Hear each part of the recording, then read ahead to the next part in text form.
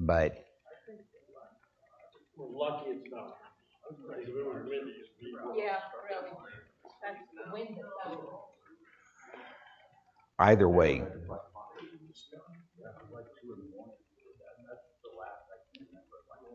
Wow. Yeah, that's cold. Okay. Are we live? All right. Violet, if you want to send out a note to everybody on Slack letting them know that the link, they can go to the link and that it is live now if anybody wants to join us. So I thought we would do, I'm going to have to turn this way so I can see Rebecca as well. So what I wanted to do is, I actually have no sight in my right eye, so most of the people who are over on this side, I don't even see you. No, it's all right. It's all right. Yeah, I can see you. I was just giving Rebecca a hard time. Well, that's good. That's good. So what I wanted to do this morning is a couple of things before I actually share with you from the Word of God.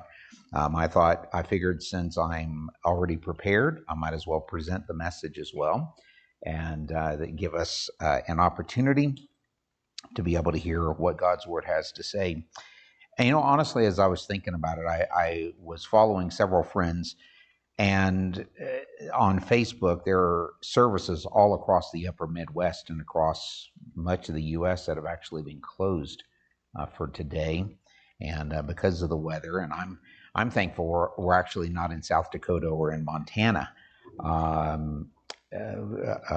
pastor friend of ours in Montana, he actually said it was 31 below zero this morning, and in South Dakota it was 23 below zero. This needs to go down a little bit, and so I'm thankful that it's only about 6 or 7 below zero right now, but we're supposed to see a little bit of sun this afternoon, and then depending on which weather report you read, it could actually produce a little more snow starting this evening around 8 o'clock, so you may not be going anywhere.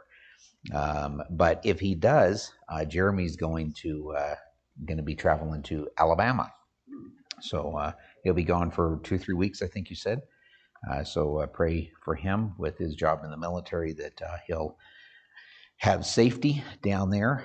And then again, it's good to have Alec. Alec, this is his first time here this morning, and we were sitting there trying to figure out what we were going to do, what time we were going to start, and there was a knock, or we saw somebody go by, and I thought, what's somebody doing in our driveway? How'd they get in our driveway, especially that side? And so he's just walking around trying all the doors, trying to get in. He was desperate to get in here. And but seriously, he's going to stay with us for lunch as well. And so we're thankful to have been able to meet him.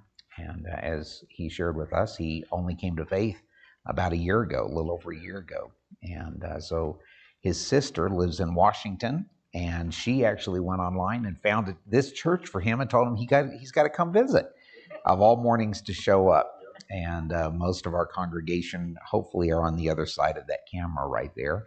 And it did. Yeah, I think we had one service where we put everything on hold.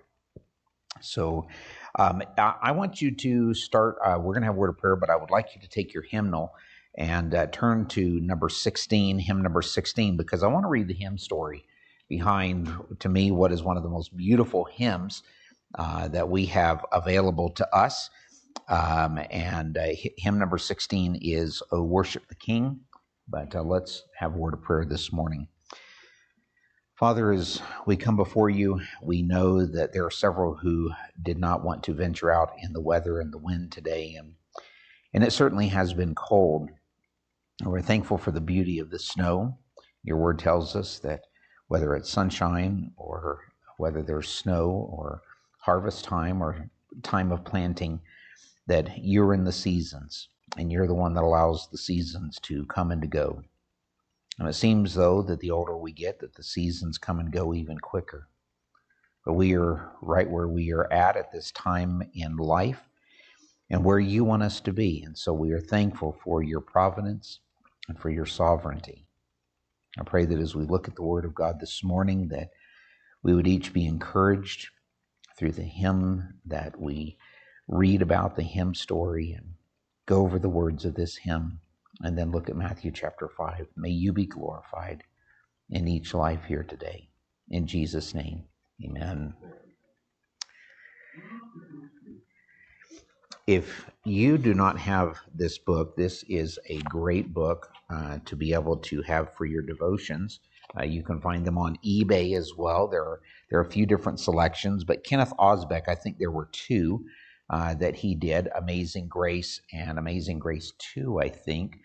And it's 366 inspiring hymn stories for daily devotion. So you can actually go through it over the entire year. And each one of them gives the story of a hymn as well as the words for the hymn down the bottom. So this one here is actually for September the 12th, O Worship the King. And but I want to go ahead and read this so that you have maybe a better appreciation for this hymn. O Worship the King was written by Robert Grant, who lived from 1779 to 1838. Psalm 47, 6 and 7 says, "Sing praises to God, sing praises to our King, sing praises. For God is the King of all the earth, sing to him a psalm of praise." The word worship is a contraction of an old expression in the English language, worth skype, and it denotes the giving of reverent praise to an object of superlative worth. True worship, then, is an act by a redeemed man, the creature, toward God, his creator, whereby his will, intellect, and emotions gratefully respond to the revelation of God's person expressed in the redemptive work of Jesus Christ, as the Holy Spirit illuminates the written word to his heart. The author of this text, Robert Grant, described himself and all of us as frail children of dust and feeble as frail, even though he was a member of a distinguished British political family, a member of the Parliament of Scotland, and governor of Bombay, India for a time. Throughout his entire life, Grant was a devoutly evangelical Christian who strongly supported the missionary outreach of his church and endeared himself to the people of India by establishing a medical college in Bombay. Although this is the only hymn by Sir Robert Grant in common usage today, it is considered to be a model for worship. Its descriptive names used in exalting the Almighty are significant: Shield, Defender, Ancient of Days, Maker, Defender, Redeemer, and Friend. Also the vivid imagery, pavilioned in splendor, girded with praise, whose robe is the light, whose canopy space, chariots of wrath, and wings of the storm aid us in the worthy praise and adoration of our heavenly King. Listen to these words. O worship the King, and you can read along with me, of hymn number 16. O worship the King, all glorious above, and gratefully sing his wonderful love, our shield and defender, the Ancient of Days, pavilioned in splendor and girded with praise. O tell of his might, O sing of his grace, whose robe is the light, whose canopy space. His chariots of wrath the deep thunder clouds form, and dark is his path on the wings of the storm. Thy bountiful care what tongue can recite? It breathes in the air, it shines in the light. It streams from the hills, it descends to the plain, and sweetly distills in the dew and the rain. Frail children of dust and feeble as frail, in thee do we trust, nor find thee to fail. Thy mercies how tender, how firm to the end, our Maker, Defender, Redeemer, and Friend. Let's worship the King together today. So before we continue with Matthew chapter 5, and again, if you do not have a Bible, you're welcome to take one of the Bibles there in front of you in the pew and take that with you to be able to read throughout the week if you wish to do so. So before we get to Matthew chapter 5, though, I wanted to give, and sometimes we do this when we don't have a lot of people present, and that was to see if any of you might have any kind of a spiritual or a theological question, maybe that you don't have an opportunity to ask, during the normal service, because normally on a Sunday morning it's not really the time to be able to do that. But I wanted to see maybe if you did have some kind of question that's been lingering on your mind in regards to maybe anything that we have covered over the last few weeks or the last few months. And we'd like to be able to try to answer a couple of those for you this morning. If anybody has a question. Now we can give you an option as well. You can ask me a question or I'll ask you a question. No questions? Okay. Matthew chapter 5 then. Matthew chapter 5, and I'm going to ask you to stand with me for the reading of God's Word, and we are going to read verses 1 through 4. Matthew chapter 5, verses 1 through 4. Seeing the crowds, he went up on the mountain, and when he sat down, his disciples came to him, and he opened his mouth and taught them, saying, Blessed are the poor in spirit, for theirs is the kingdom of heaven. Blessed are those who mourn, for they shall be comforted. May the Lord add his richest blessing to the reading of his word this morning, and thank you. You may be seated. This is the second of the Beatitudes, and of course, if you remember, for those of you who were here when we looked at the little bit of history for this is actually the first recorded sermon of the Lord Jesus Christ. And in this sermon, it actually goes through from Matthew chapter 5 through chapter 7, and it is actually the longest of all of the sermons that are given, with the second also being found in Matthew, and that's called the Olivet Discourse, Matthew chapter 24 and 25. And it is in Matthew chapter 24 and 25 that we actually find a little bit of background in regards to what I believe and what I see from Scripture is what will happen in the end times. And it is a sad commentary, though, that he does say in Matthew chapter 25 that there will be many in that day who say, Lord, Lord, have we not done all of these things in your name? And he's going to reply, I never knew you. What a sad situation, because I believe that there will be people from churches, there may be church members, I believe there may even be those who have been deacons or pastors or missionaries who have never actually placed their faith in the Lord Jesus Christ. And the Lord Jesus Christ is actually going to have to condemn them to eternal punishment, because the Bible says in Matthew chapter 7, which is actually part of the Sermon on the Mount, we find Jesus saying that broad is the way which leads to destruction, and there are many who are on that path. In fact, every one of us are born on that path to destruction. There's nothing that we have to do to get on it, but what we do have to do, as the Scripture says, come unto me, all ye who are weary and heavy-hearted, and I will give you rest, and that is found in Jesus Christ. And that is the narrow way. And the narrow way is as we look at the cross, for example, on this here, we have solus Christus, which is simply Latin for Christ alone. And when we look at the cross, we find that as we walk up to the cross, Jesus Christ takes our burden away, and he takes it away individually. And he brings us to the point where he gives us a new life, and he redeems us from the inside out. He doesn't take and polish up the exterior. Now, I know, having been in ministry long enough, and my dad has been in ministry for a number of years, there are a lot of people that come and they say, well, I don't want to place my faith in the Lord Jesus Christ because of whatever. I mean, there's all kinds of crazy reasons why people maybe don't come to faith in Christ. And there are some who have said, for example, we heard this in England just as we do here. There are people who say, well, I'm a Christian because I'm an American. Or there are some who say, I'm a Christian because I was born in England, a Western nation, a Christian nation. And the reality is that there is no such thing as a Christian nation. There is a nation that has Christians who live within that nation, but a nation cannot individually come to faith in the Lord Jesus Christ. It is an individual, a personal relationship that you and I have with Jesus Christ. And so when Jesus is speaking here in the Sermon on the Mount, he is not giving a litany, if you will, of bad things. If you do the bad things, you're going to be condemned. Or if you do the good things, then you'll live forever. That's not what this is about. He is speaking to those who are true believers.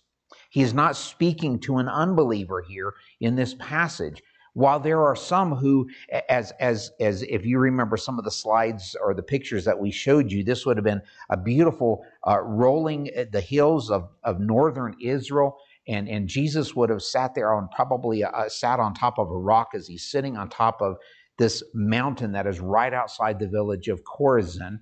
And as he is sitting there and he is sharing these truths, most of the people would not have been believers.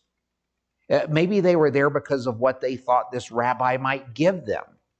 Maybe they were there because they thought that this new rabbi might actually free them from the clutches of the Roman Empire. There's a time later on we find in the scriptures where Jesus actually has the people sit down and they're gathered by 50s and hundreds, and there's a group of at least 5,000 men. And do you remember what he did there? What did he do in that group? He fed the 5,000, right? And we find that Jesus had a few loaves and a few small fish, and he feeds all of these people by the miracle that it was within him. And we then find that he does it again later with a group of 4,000. But we're also told that there comes a point where instead of following the Lord Jesus Christ for who he was, Jesus says, you're actually following me because I'm going to give you bread. I'm going to give you fish to eat instead of following me for the spiritual food and the spiritual blessings. And you know, there are a lot of people, I've been this way in my own life, that there are people who come to the Lord Jesus Christ, or they come to church, or they follow the Bible, or they try to read the Bible because of what they think they can get out of it. Now, the reality is this: when God closes our eyes and we take our final breath here in this life, and we go to stand before him, he is going to be either our judge for those who are unbelievers, or he's going to be our Savior. There's no other groups of people in the world. Either you stand before him and you will be condemned, or you will stand before him and you will be redeemed. And the difference between the two is that at some point, the Lord Jesus Christ comes through his Holy Spirit, and he has given you and he has illuminated your heart. And as you hear the message of the gospel, and the gospel is simply this, Paul gives this in 1 Corinthians chapter 1. He says the gospel is the death, burial, and resurrection of the Lord Jesus Christ. It really is that simple. That's all there is to the gospel.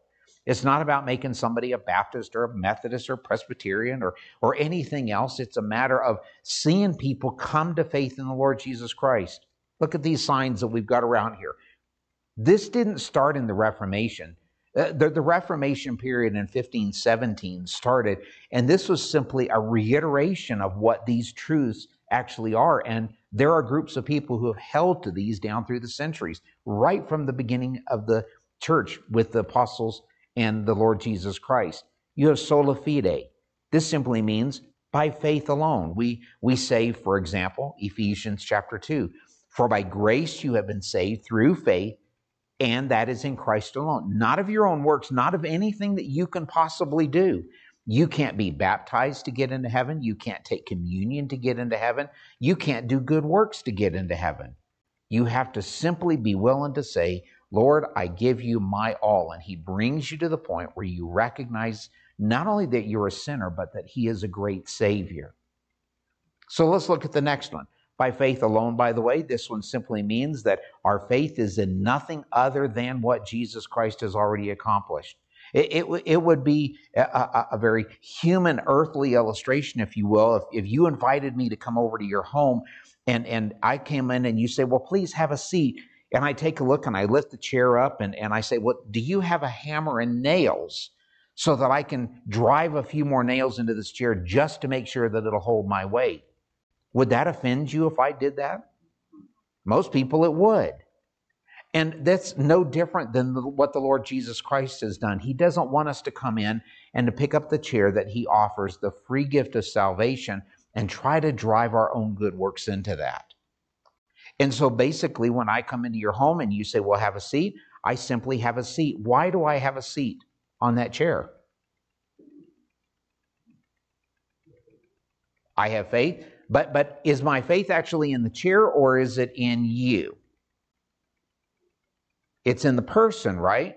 Because I don't think that you would do anything if I came over to your house, Brother Jeremy, and you had me sit down. You're probably going to give me the best chair.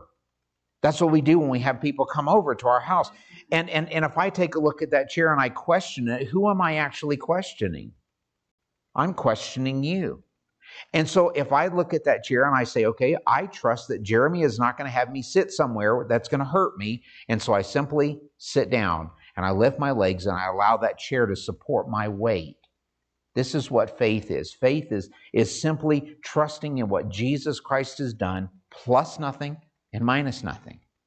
We then come over here to this side here and we have sola gratia. Sola gratia simply means by grace alone.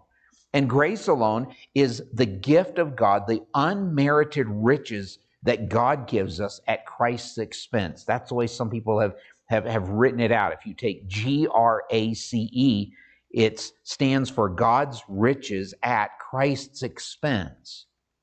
Because Christ was the one that made it possible for us to be able to have eternal life. God the Father, from before time began, set his love upon us, and the Lord Jesus Christ came to this earth knowing full well that he would actually be the sacrifice. He would be the lamb. And so by grace, we say, do we get what we deserve? No, we don't get what we deserve. We get grace, we get mercy, unmerited favor. We sung here not too long ago, we sang the song Amazing Grace, how sweet the sound that saved a wretch like me. Probably most of you know or have heard that song. So then we're going to skip this first or this next one here, but then we have sola scriptura. That simply means that instead of church traditions or creeds or dogmas, that we are simply taking scripture and we are taking what it says at face value, that this is the Word of God. It doesn't contain the Word of God. It is the Word of God. There's a big difference, because if this book only contained the Word of God, what part do we believe? What part do we get rid of? Well, there are a lot of people and a lot of denominations and a lot of faiths that get rid of the parts that they don't like. Some of you are old enough, maybe you remember the Reader's Digest Bible. Anybody ever seen a copy of it? I've seen a copy of the Reader's Digest Bible. And they actually prided themselves that they took out 60-something% of the Old Testament and 30-something% of the New Testament and still want to call it the Bible. Well, that's not the Bible. The Bible is God's entire word. From Genesis chapter 1 through 66 books, he reveals his plan of redemption for mankind all the way through Revelation chapter 22, where John the Apostle says, "Even so, come quickly, Lord Jesus." What a wonderful truth to know that the Lord Jesus Christ is coming back for all who belong to him. And it doesn't matter where you go. I know here just about a year ago or so, you went to 4 different countries or 5? 4 different countries. And it doesn't, what were the 4 countries again? And you did get to go to India. That's right, I couldn't remember. There are a lot of people there. And there are at one point, I think it just surpassed China as having the largest population in the world, 1.5 billion people. I just can't imagine 1.5 billion people. If it gets close to 1 million, I'm not in Wyoming anymore. I'm actually down near Denver or something. But 1.5 billion people, let me try to give you an idea of how many that is. If you were to line up 1 billion people and march them in 50 across and march them all the way around the equator, before the first of those individuals actually got all the way around the world, another generation would have been born and grown. That's how many 1 billion is. And if you stop and think about all those people, a lot of people might say, well, why is it that we in America, you can turn on the TV or the radio or go to a Christian bookstore or get on the internet when there are so many people who haven't heard? That's not God's fault. It's our responsibility, because that's the command that he has given to the church through the Great Commission. The Great Commission is actually found in 5 different formats, every one of the Gospels and in the book of Acts. And the gospel message or the commission is this: go into all the world and preach the gospel. Go into all the world and tell everybody what Jesus Christ has done. And so when we go and tell them, the Lord graciously, again through his Holy Spirit, reveals himself. In fact, Revelation chapter 5 and verse 9 says that there will be people from every tribe and tongue and people and nation who will be gathered around the throne of God. There won't be one tribe that is left untouched. I don't know how that's going to happen, except the fact that Jesus has made it very clear that we as a church are going to reach out. We've got sermon audio, and there may be some who are listening right now or who will be listening. And this last year alone, I think we reached something like 40-something different countries, several of them in Africa, people who are downloading our messages, and they are listening to these. We've had 48 states last year is what we touched with the number of messages that are going out. Just here in America, people are hearing the truth of God's word. And I'm thankful for that. So when Jesus comes in, he is speaking here in the Sermon on the Mount. We have again this second beatitude. The first one, of course, blessed are the poor in spirit, for theirs is the kingdom of heaven. And what we learn there is that those who are poor in spirit are those who recognize that they are not able to do this on their own. Because the poor in spirit has nothing to do with a person's actual wealth. It has to do with where they stand in Jesus Christ. And this is actually, let's go over here and let's finish these two here. Again, we have sola deo gloria. That simply means to God alone be the glory. When we stand before God, each one of us will stand individually. Hebrews says, as it is appointed unto man once to die, and after this comes the judgment. There is a judgment day that is coming. And either our judgment that we rightly deserve, we will actually try to have to atone for that for all of eternity, or we'll be able to look at the Lord Jesus Christ, and the Lord Jesus Christ will be able to say to the Father, paid in full. Those are the only two options that we have. And so for us to stand before God, what if I could say, well, I preached and I taught and I preached for 30 years, and my dad's standing beside me up there and he says, well, I preached for 45. Who should God let into heaven? Well, it has nothing to do with what you have done for God. It has everything to do with what God does for us. And this is why we look at this and we see, to God alone be the glory. Sola deo gloria. And then, of course, the one that we have behind us here, and this is solus Christus, in Christ alone. Why would we want to trust in something else? For all of Earth's history, from the very beginning in the book of Genesis, you had Adam and Eve who were placed in a perfect world, a perfect garden. There's no sin, there's no evil, when nothing. And then what happens? In the Garden of Eden, we find Satan coming. And he questions God. He doesn't come right out and tell them, oh, you don't want to worship that God. He puts doubts in their mind, and he says to them this, did God really say that? And that's the same question that we have today. There are a lot of people, as I have shared with many of you know this, that I worked in the cemetery and funeral home industry, and I handled, when I was as a funeral director, handled something like 1,200 cases just myself. And out of those people, every one of them, they all said the same thing. Their family member died too early. Now, I buried babies that were stillborn, and the oldest person I ever buried was 105 years old. And every one of them, they all say the same thing. Oh, they died too early. But death is coming to every one of us. And the question is, are we ready for that day? Because when we stand before God, I'm not going to have my wife to hide behind, or my kids, or my grandson, or my parents, or my grandparents, or whatever they did, or the church. None of you will be able to stand there on my behalf.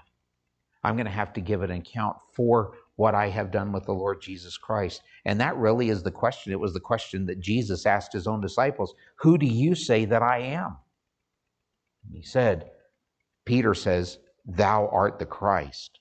You are the one who has the living water. You are the one who has eternal life. To who else can we turn to, Peter said?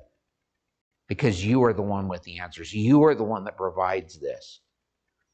Well, at the very beginning of his ministry, this is what the Lord Jesus Christ is speaking of when he is looking at Matthew chapter 5. And again, the pattern here is not for people to be able to follow these so that they might go to heaven. The pattern here is that as a believer, you should be able to look at these and say, Lord, help my life to reflect Jesus Christ in every one of these so that I might be one of the blessed ones. I want to share with you just briefly some of the things that we looked at again last week before moving on to part 2. And in the introduction, I said this, gave a quote, "Mourning is the expression of an experience that is the consequence of an event in life involving loss, causing grief, occurring as a result of someone's death, specifically someone who was loved, although loss from death is not exclusively the cause of all experience of grief. Sometimes it could be the loss of a pet or the loss of a loved one or the loss of a job or the loss of finances, whatever it may be that's going on in your life. God not only knows, but there is a provision that He has given in His Word to be able to understand how we can be blessed by God. Of course, as we shared in our culture, tears and grief can be frowned upon, especially by a man. We find tears are inconvenient, and often others can sometimes misunderstand why or what has caused us to be upset. Tears can be seen as a sign of weakness. In fact, Lord willing, here in a couple of weeks, we're actually going to be looking at the next Beatitude, the third Beatitude, which is blessed are the meek. It's interesting because Brother Jeremy's not going to be here, so I'll just tell you, nobody else listen, okay? But if you were actually to go on the internet and type meekness is weakness, it actually produces in less than 0.30 of a second 7.3 million different search results for meekness is weakness. That's amazing to me because we as a nation, we expect men to be manly men. You know, if I were to ask you, well, who do you see as being a real man? You know, you might get some results from the older crowd of like John Wayne or Clint Eastwood or, you know, somebody like that. But real men are meek men, and the perfect example is the Lord Jesus Christ. He was the perfect man in every single way, and He did not sin.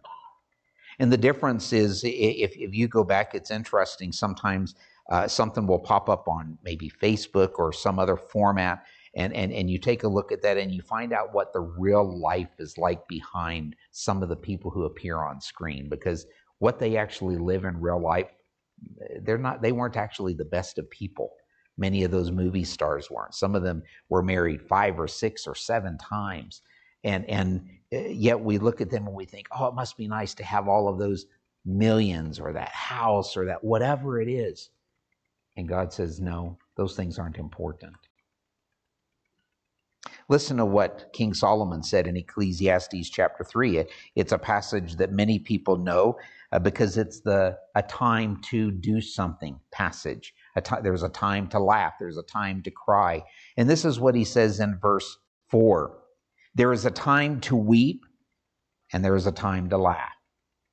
There is a time to mourn, and there is a time to dance.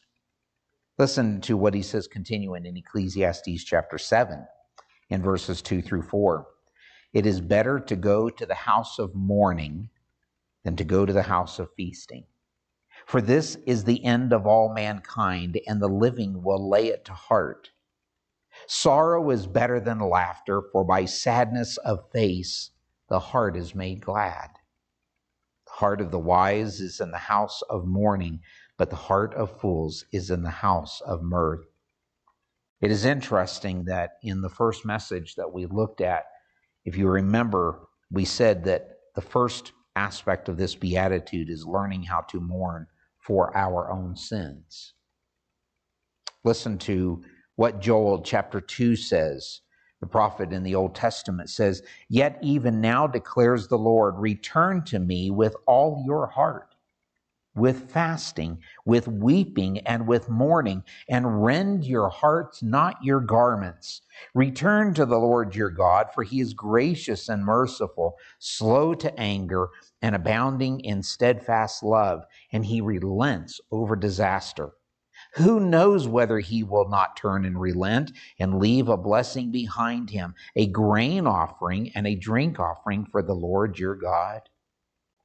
It's interesting that he speaks, and in the Old Testament or in the Bible times, we actually have, you see this particularly throughout the Old Testament, when somebody endures some kind of grief, like Job, for example, when he loses, as we mentioned this last week, that he lost all of his animals, he loses all of his wealth, he loses all 10 children in one fell swoop, what might have seemed like an accident, a great tragedy. And the Bible says that he actually reaches up and he tears his clothes and he puts sackcloth on his body, and he, like a burlap sack would have been what it was, and it was a garment that would have been made out of this to be able to cause the body discomfort and to cause it to itch greatly. And then he would take ashes from the fire and he would have put it over his head. And many of them actually would take the ashes and they smear it all over their face and over their hands and their arms to be able to indicate that they were suffering great grief. But the Lord Jesus Christ, in this passage from this prophet in Joel chapter 2, he says, I don't want you to rend your garments. I don't want you to rip your garments open and to be able to put sackcloth on and to cover your head with ashes. No, I want your heart to be changed.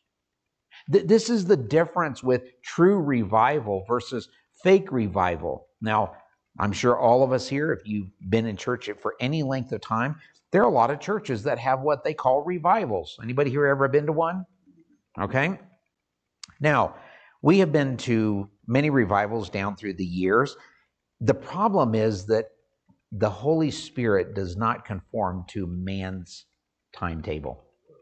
You can't put up a sign that says revival here, Monday through Friday, 7:30 p.m., and expect that the Holy Spirit's going to come. Normally, the only people you have are a handful of the same people that show up night after night. You get to the end of the week, a special speaker has come, and he's poured out his heart, and then he gets in his car and he drives off into the sunset. That's not real revival. Real revival is when God takes the heart of a man and makes him a godly man. Revival is when God takes a woman and makes a godly woman out of her. When God changes that which is within the heart of the young people and the children, and he changes them to be obedient and be willing to follow what God wants through what they hear from their parents, the respect that is given there from one to another. God, in a true revival, takes what is found in a church and he brings people in that need to hear the truth of God's word, but he also takes the people who are there and he says there are areas in your life and mine that need to change. This is what true revival does. So in the book of Joel, we found that we are to go mourning for our sins.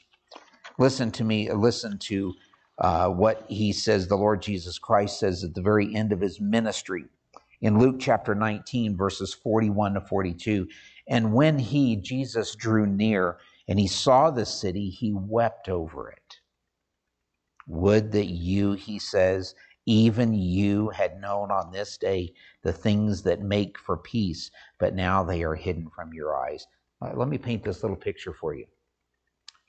The Lord Jesus Christ for 3.5 years has gone throughout all of Judea and Galilee, and even has taken a trip, at least one trip that we're aware of, into Samaria. And so he comes back to Jerusalem, and he knows that his time is short and he's going to be delivered. And as he comes up and he sends his disciples, and they go and they get a colt and they put their garments on him, and he sits on this. Again, a fulfilling of one of the prophecies of the Lord Jesus Christ, that he would come riding into Jerusalem on a colt. The Lord Jesus Christ, when he came here, we find that he actually fulfills some 400 something prophecies. Jesus Christ alone. Nobody else could do that before. Nobody else has been able to do that since. And they say that if you were to actually get one person to be able to fulfill 16 of the prophecies out of those 400, it would be one chance in 8 followed by 64 zeros to be able to fulfill that many prophecies. And yet the Lord Jesus Christ fulfilled over 400 of them.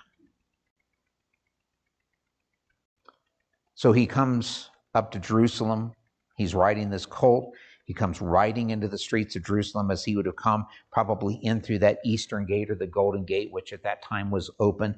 And as he comes through that gate, the people are there waiting and they lay down their palm branches. This is why one of the reasons why a lot of churches celebrate Palm Sunday, for example. And as they lay down these palm branches and they lay their garments on the ground, they are shouting, "Hosanna to the King, Hosanna to the King." And they are worshiping him. And yet, do you know what is sad about that picture? Is that it's not but just a few days later at the end of that week when those same people who are standing there worshiping him are some of the same ones standing before Pilate saying, "Crucify this man." You know what's even worse is the fact that not only are there adults there, but the Bible makes it clear that there are actually children who are watching this event take place. And they say, the people of Israel say, "His blood be on us and on our children." What a horrible thought to think that this one who came, was willing to lay aside his glory, comes down to this earth and is born of a virgin. And as he goes through his life and he lives a perfect, spotless, sinless life. And now he's come to the end of 33 years and the people still don't want him. They don't want to hear what he has to say. They stop following him. In fact, we're told that he has hundreds of disciples. We're talking that he has had thousands of people following him. And yet when we get to the foot of the cross, there's nobody following him. The only people at the foot of the cross are Roman soldiers who are actually spending time casting little like dice to be able to keep his garments, because that was one of the things that a Roman soldier could do. Whatever was left that that person possesses in all of their life, they take it to the cross with them. And as they are hanging on the cross, the soldiers would actually then roll these dice in order to be able to get, and whoever won gets the earthly remains of the person who is on the cross. And yet the Lord Jesus Christ himself makes it very clear. He said, foxes have holes, and yet the Son of Man has nowhere to lay his head. In all that the Lord Jesus Christ, this one who created the world, who created all of the universe, who created the heavens, who's created the angelic beings, we find him coming to the cross, and these soldiers are casting lots for the only thing that he has left in this earthly life. And that's a robe, a blood-stained robe. There were many that mourned in that day. There were many who wailed. There were many who would beat the breast, as the actual Hebrew word says, to cut out or to rend. In other words, to rend the garments, to tear them apart. The Greek word we learned was meant to bewail or to lament, to mourn or to grieve. And in this passage, we find the Lord Jesus Christ. We find that he is greatly sorrowful because of the spiritual condition of the people. He mourns for them. Lord willing, next week we're going to conclude this message from Matthew chapter 5 and verse 4 on the second Beatitude. And I want us to be prepared, because it's not just a mourning for our sin, it's a mourning for the sins of others as well.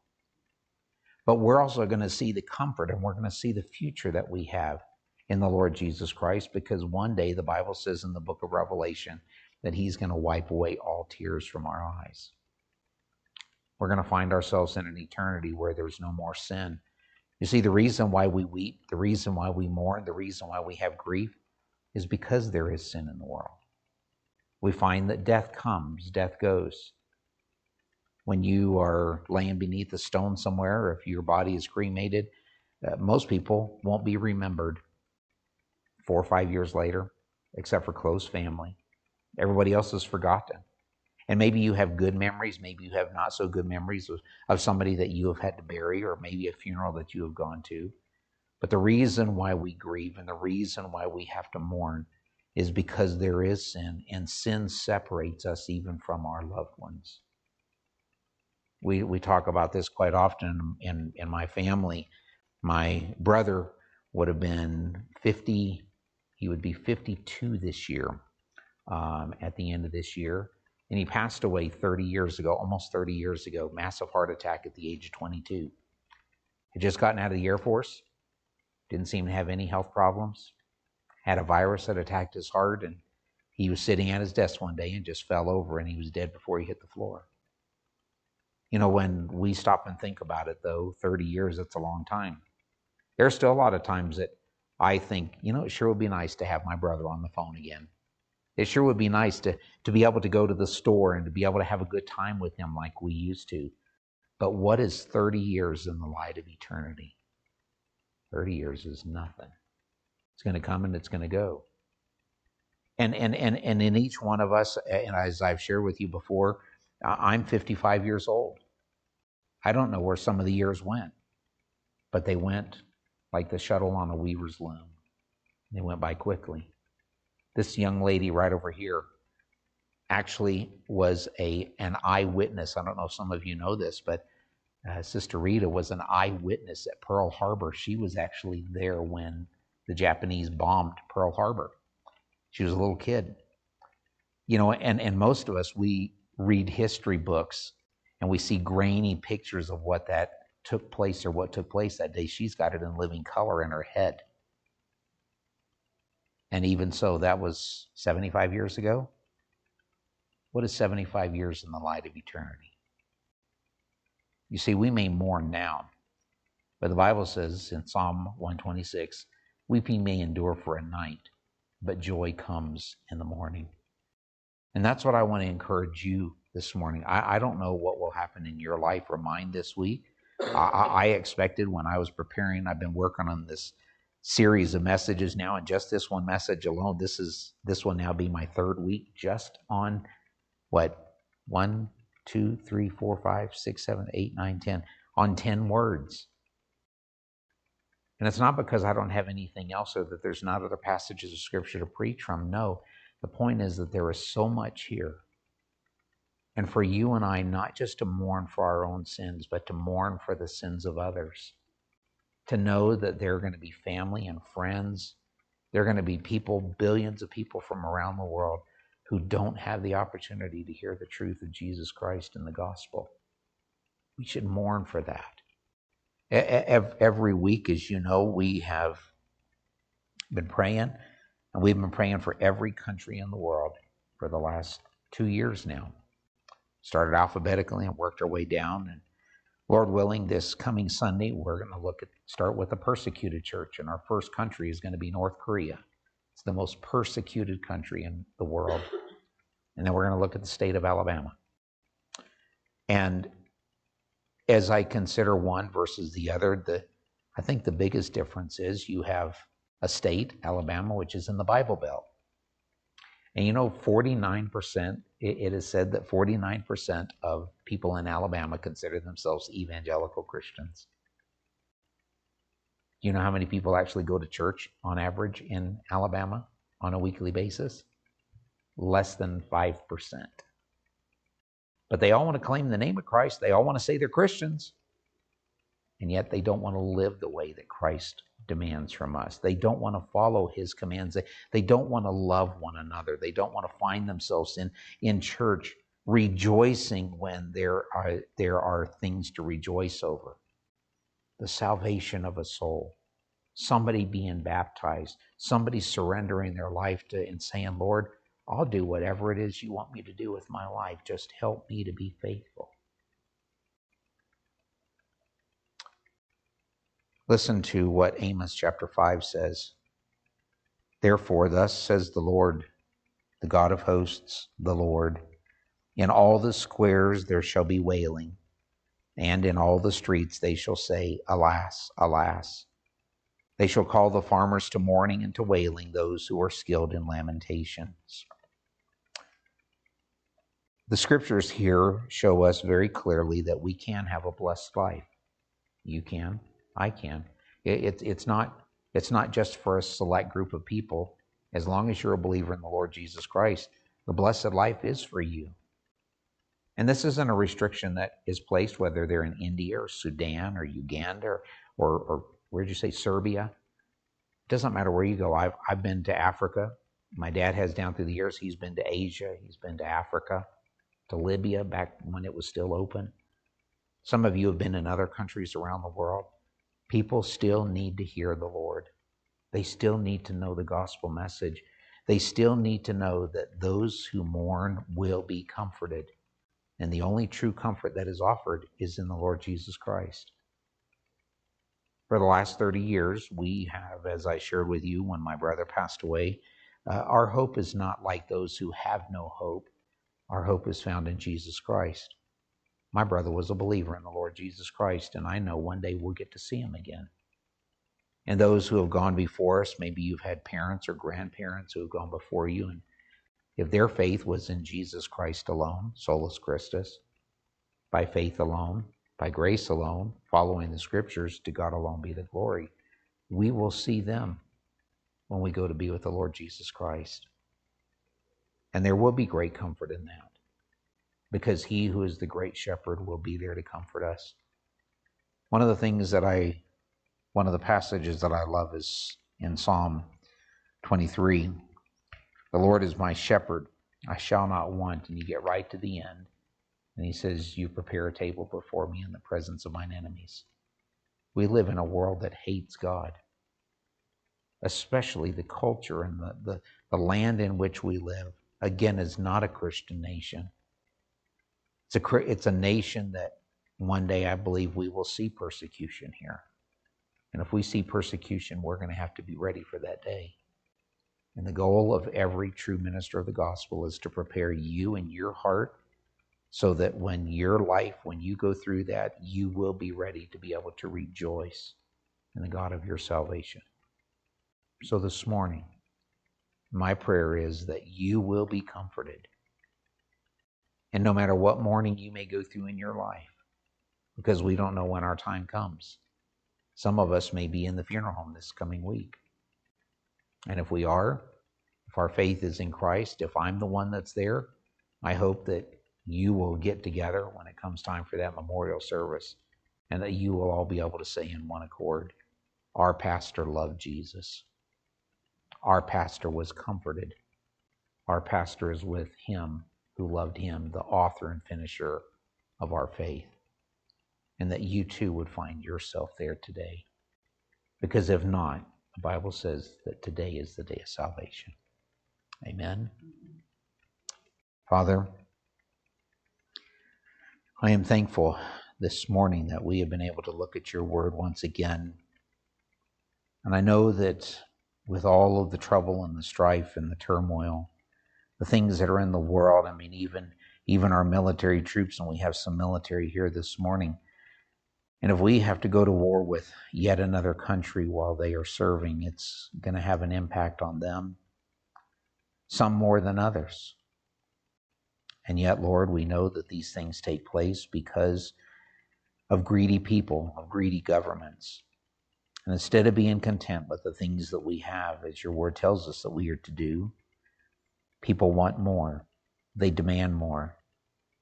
And yet the truth is that your word is clear that we can be comforted. And no matter what happens, either in our country, in our state, or in our lives, we may find ourselves one day struggling to find food, struggling to go from day to day without maybe the things that we enjoy so much right now, the simple pleasures of life. And if that is the case, that we would be prepared for that day, knowing that you will give us the grace, even dying grace, even grace to struggle and suffer. As we will find out later on in this series, blessed are those who are persecuted for righteousness' sake. So help us look to you, to be thankful for the blessings that you provide, the grace, the mercy, the providential hand of a sovereign God who looks down. And we know your word tells us in the book of Psalms that the steps of a good man are ordered by the Lord. I pray that you would help us to delight in you today. We ask this in your precious name. And all God's people said, amen.